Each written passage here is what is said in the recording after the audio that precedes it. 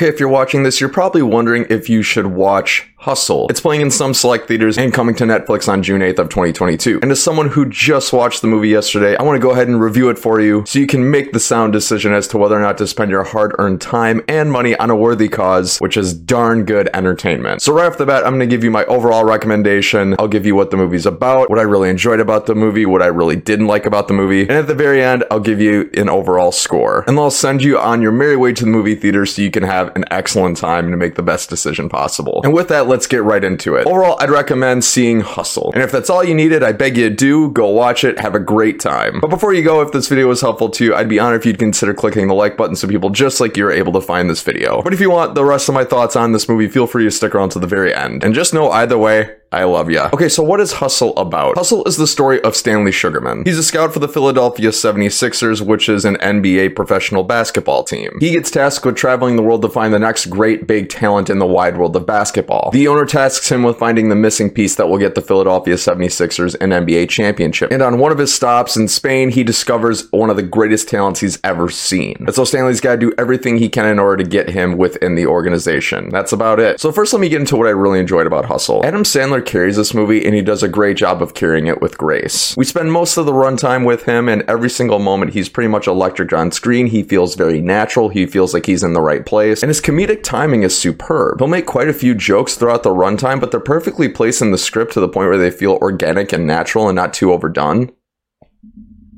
And it keeps the movie from ever feeling gratuitous or kind of like an eye roll. Additionally, the movie's pacing is quite nice. This clocks in at about just under 2 hours, but you never really feel that long runtime. To be honest, the movie feels more like an hour and 30 minutes, which is a nice welcome addition because everything starts off rather quickly and it continues that nice cadence throughout the entire movie. There's no lulls, there's no drags, and there's no stretches that will have you feeling bored. And one of the most interesting things about Hustle is the ways in which it produces conflict. And it does a great job of really making you empathize with all the characters that you come across. Throughout Stanley trying to get this player into the NBA, you can really see all the different problems he's facing. And within this process, he's got to balance his family, his job, his life, his career, and it's not an easy thing to do. You can see it weighing on him, and you really want to root for him to succeed, which the film does a great job of getting you invested into. And plus, with the character of Bo, all the trials and tribulations he's got to go through in order to achieve his goals, you can really feel the weight on his shoulders. Without giving away any spoilers, he's got a lot riding on him, and you feel the weight of that, and the marriage between him and also Stanley Sugarman couple each other quite nicely. And with that, you really buy into the chemistry between the two of them, and it makes the experience so pleasant. But now on the flip side of the coin, what did I really not like so much about the movie? There's very little downside to be had in Hustle, but there's one thing I can say for sure. The underdog story elements that this movie proposes, I just don't think were executed very well because the story didn't really captivate or compel me in any way. Bo, Cruz, and Stanley are after one big goal in this film, but within that journey, you don't really feel like that experience is elevated very much. In fact, the story feels very familiar, like you've probably seen it before, and that familiarity might bore some audience members, and I wouldn't blame you for feeling that way, because the sports underdog element is something we've seen in many films before, and again, it is used in this one. One caveat I will say to that point, the movie does introduce some interesting elements in order to make it a little bit unique, but the overall plot of it still feels familiar. Meaning if you're looking for something extremely new, extremely novel in this movie, you probably won't get it here. And with that, I promised you an overall score for the movie, so I will say this for Hustle. I'm going to give Hustle a 7 out of 10. It's a very good movie, and I highly recommend watching it or seeing it if it's playing in a theater near you. You'll walk away from it feeling pleasant and happy that you watched it. If you're a basketball fan, you'll certainly love this movie, and even if you're not a basketball fan, you'll still enjoy this movie. And friends, thank you so much for watching this video. If you found this to be valuable or helpful, I'd be honored if you'd go ahead and consider clicking the like button so people just like you are able to find this. Or if you like videos just like these, click any of the cards up above or any of the links down in the description below for your viewing pleasure. Once again, this has been the Bankrupt Hippo YouTube channel. I've been Bryce, and until next time,